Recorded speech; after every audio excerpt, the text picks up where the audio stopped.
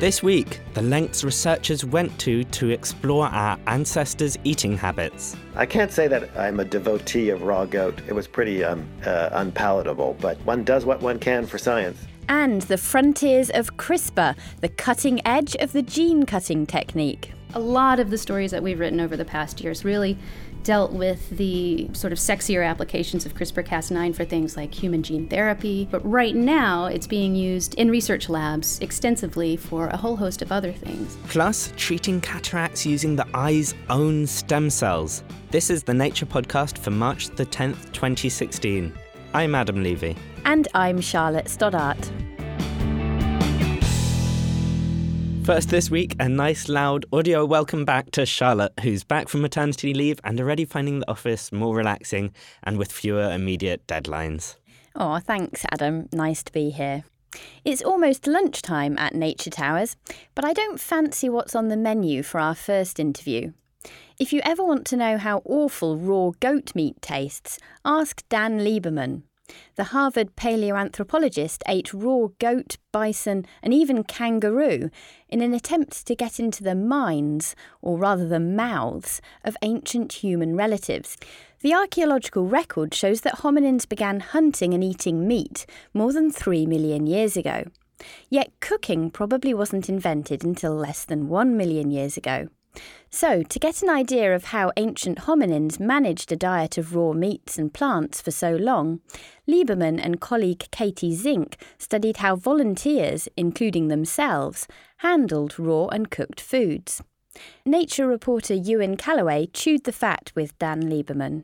If I were to give you a piece of meat versus a piece of carrot, you could chew both. The carrot would be a lot easier to chew than the meat. And in fact, if I gave you raw meat that wasn't sort of corn-fed beef, but instead game, you would chew and chew and chew and chew and chew and chew and keep chewing, and your teeth actually would be unable to break it down. Human teeth are very poorly adapted to breaking down meat into small particles that we can digest easily. Except for the odd, carpaccio or steak tartare. I mean, we cook our meat, so that's how we make it easier to digest. Surely ancient humans did the same, right? So cooking is extremely important in carnivory for us, but there's a vigorous debate going on about how and when humans started to cook.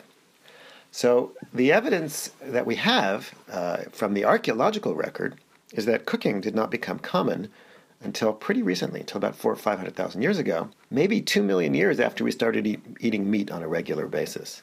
So that would have posed fascinating challenges to early hominins who, with the kinds of teeth that we had, wanted to have meat with their potatoes. We might not have had cooking, but humans had stone tools, right? That's right. And we've been doing a lot of research in the lab on the biomechanics of chewing. And so we thought, well, let's just find out just how hard it is to chew and different kinds of food. And so we developed a number of techniques using electromyography, so putting electrodes in people's muscles and various other methods. The Human Subjects Research Board at Harvard was very concerned that we'd get people sick if we fed them raw meat. So we had to have essentially sushi quality meat. So we raised basically super sterile goats that, they were fed antibiotics and they were butchered in sort of surgically sterile techniques. And then we gave meat as well as various tubers to subjects and then asked people to chew meat that was cut up or not cut up and roasted and pounded. And, basically we tried every Paleolithic technique we could. Did you try eating any of these raw meats yourself? Yeah, I was a practice subject.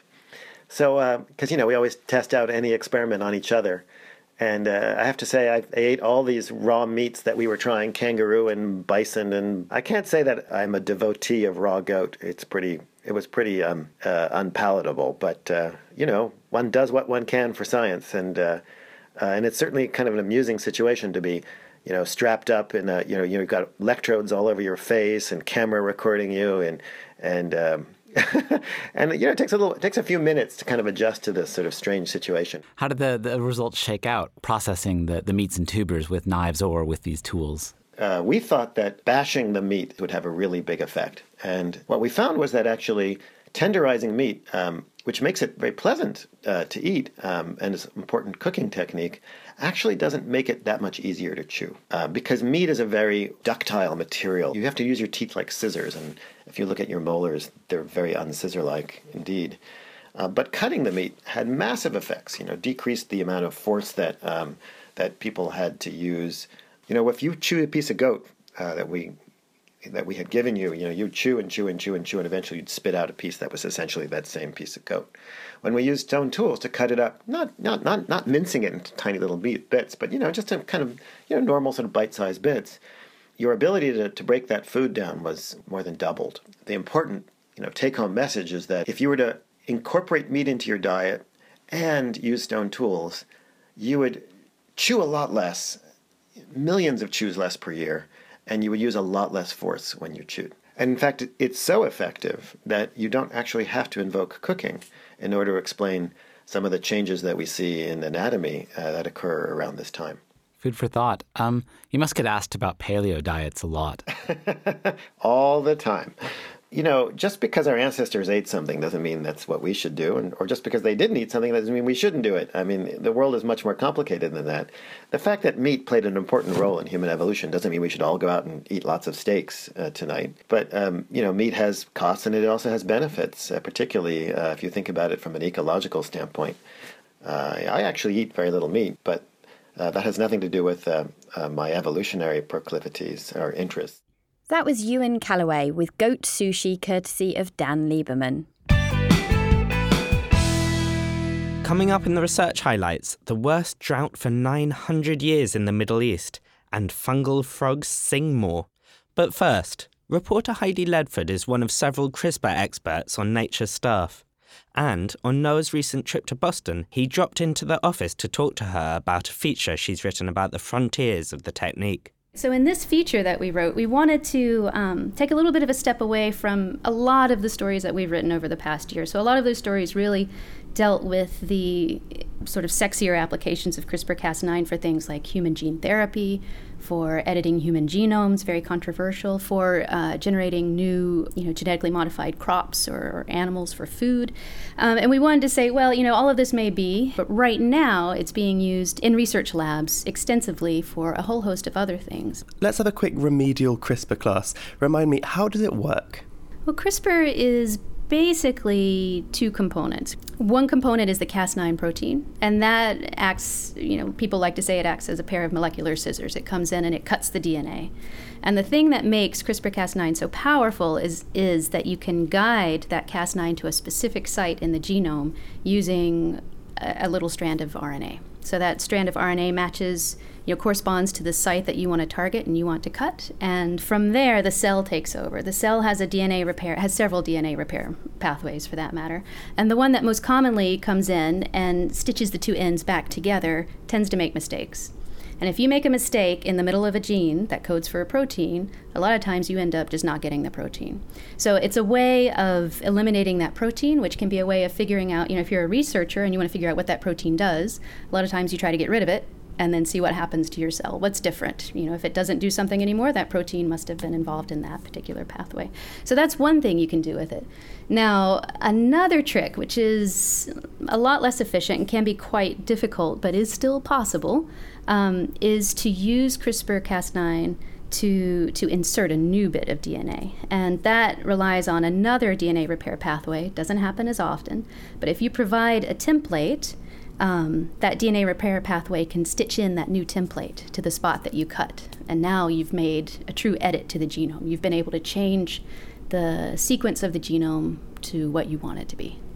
So CRISPR-Cas9 is able to cut DNA in specific places. In rarer occasions, it can insert things. But there's more that CRISPR-Cas9 can do in research. That's right. So some very clever people, I think, from the moment that they found out that you could, guide Cas9 to a specific site in the genome, the first thing they thought of doing was, well, let's try to break the scissors. Let's try to make it so that you can target Cas9 to a site in the genome, but it's not necessarily going to cut the DNA when it gets there.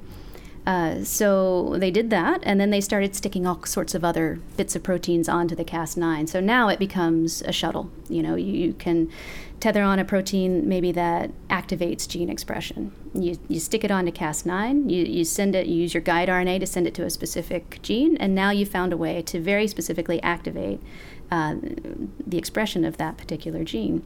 And what kind of thing can that allow us to do? That specific example in terms of gene activation can allow you to study the function of that gene. So you can target something to that gene to switch it on, you could target something to that gene to switch it off, and then you can study what happens to the cell when you do either of those two things. It tells you something about the gene function.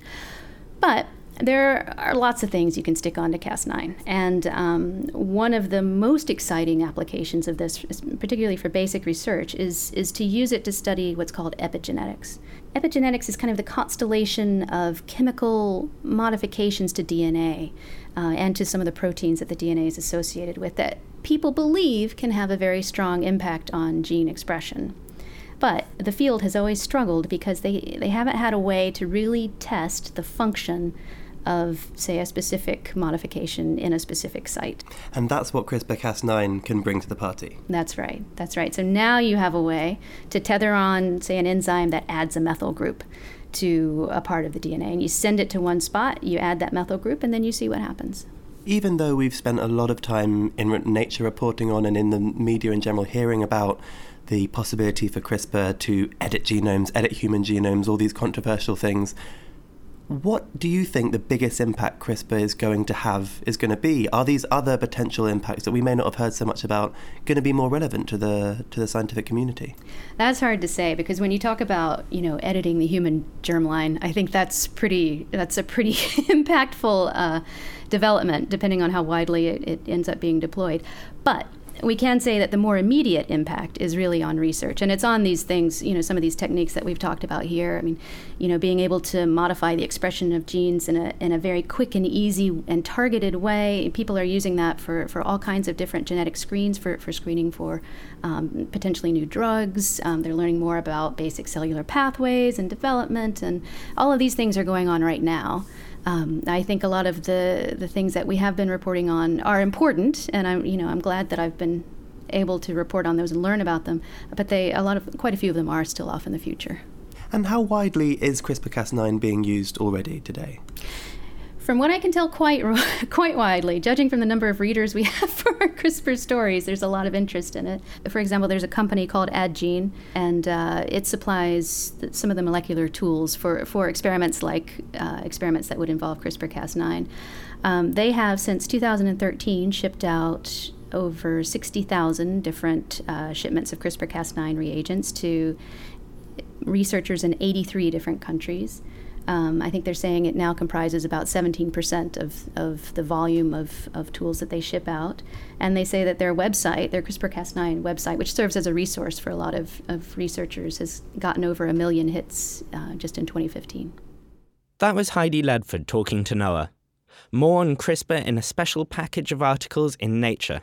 Check out nature.com/CRISPR. That's CRISPR. Still to come, treating eye disorders with the eye's own stem cells. That's after the research highlights with Kerry Smith. A fungal disease is making tree frogs cry out for a mate. The fungus is threatening amphibians worldwide, but researchers also found that it can change animals' behaviour. Male Japanese tree frogs normally sound like this, but infected males sound more like this. Longer and more rapid than their healthy friends. Longer calls are better at attracting mates, so this could be the fungus finding a way to spread. On the other hand, infected males could be keener to reproduce due to their shortened lifespans. Find out more in Biology Letters. In 2012, the Middle East finally came out of a 15-year drought. That drought was the driest period in 900 years, finds a new study. A team looked at tree ring patterns from the year 1100 to the present day, across the Mediterranean and the Middle East. There have been summer droughts in the past that mirror some that happen today, but the long Middle Eastern drought recently was a real outlier. Climate change has likely contributed and will probably increase the risk of drought further. The authors say that could lead to more political instability in the area. The report is in the Journal of Geophysical Research, Atmospheres.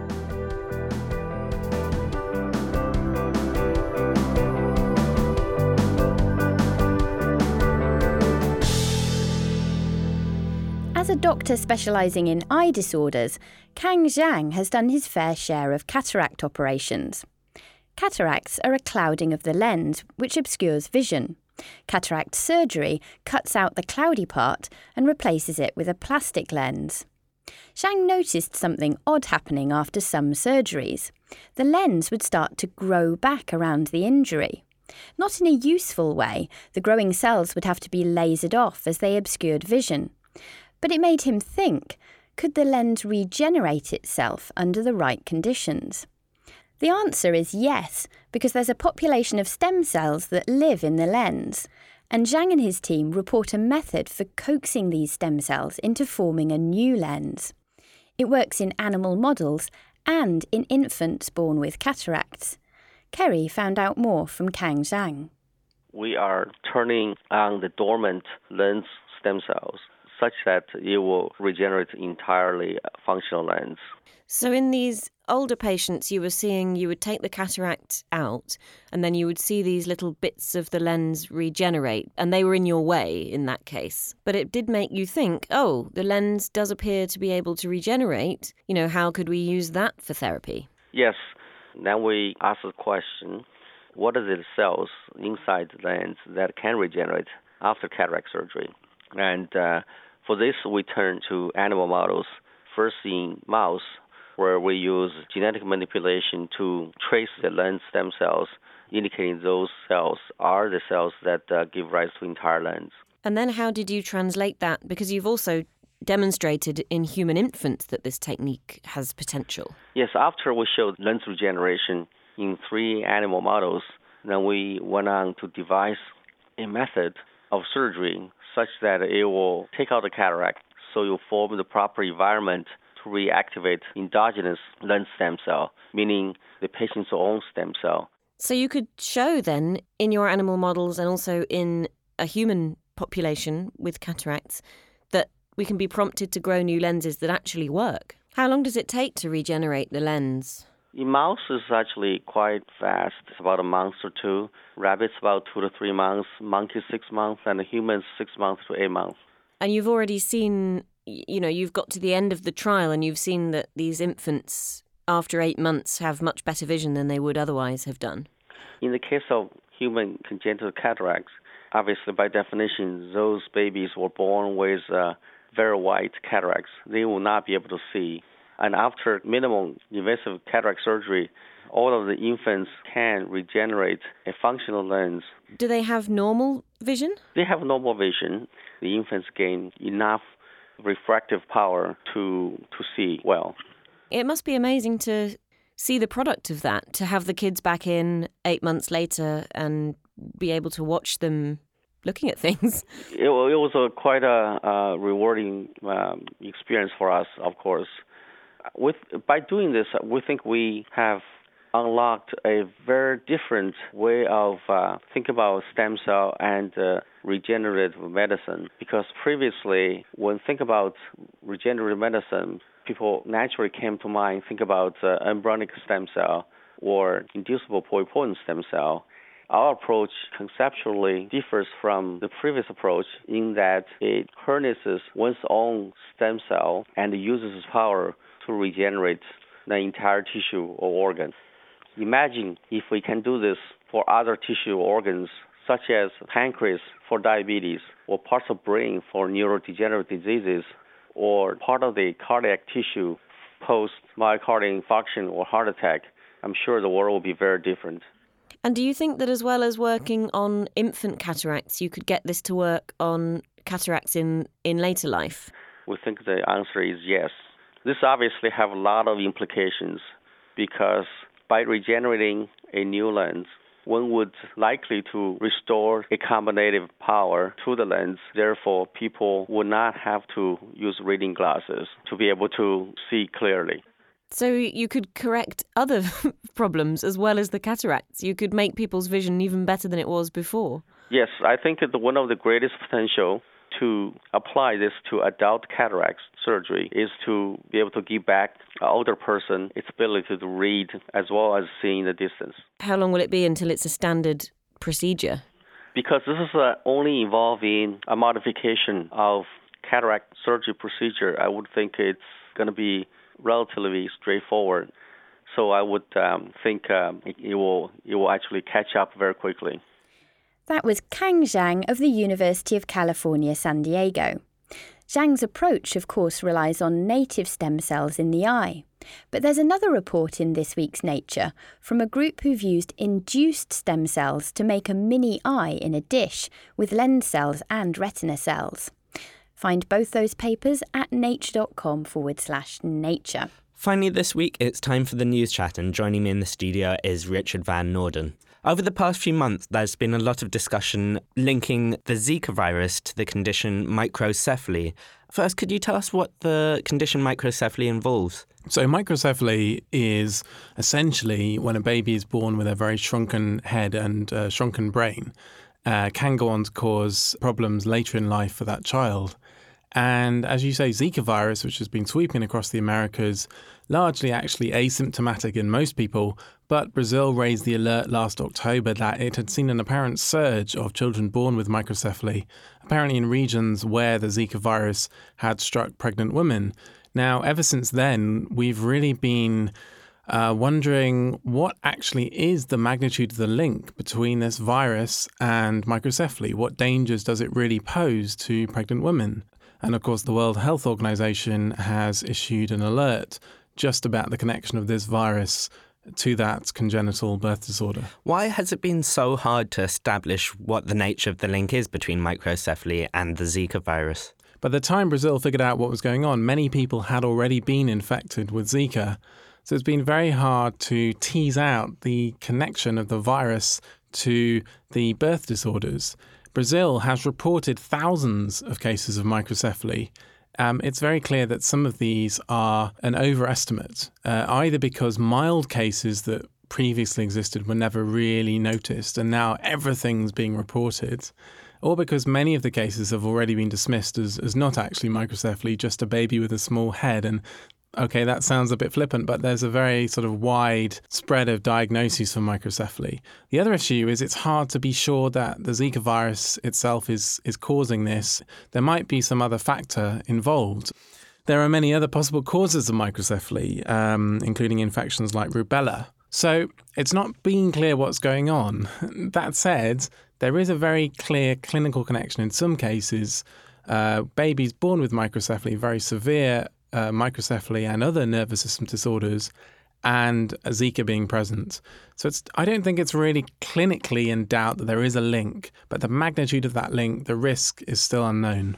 There was some suspicion that we'd begin to see a surge in microcephaly in other countries in the Americas, and that's actually what the news that we broke last week involved. Nature learned that Colombia has seen its first birth defect linked to Zika virus.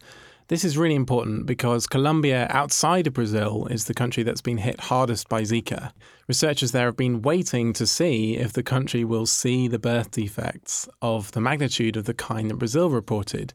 Now, also in Colombia, the first cases were detected in September, giving researchers plenty of time to set up very detailed monitoring programs for thousands of pregnant women and essentially to quantify what risk Zika poses to the fetus.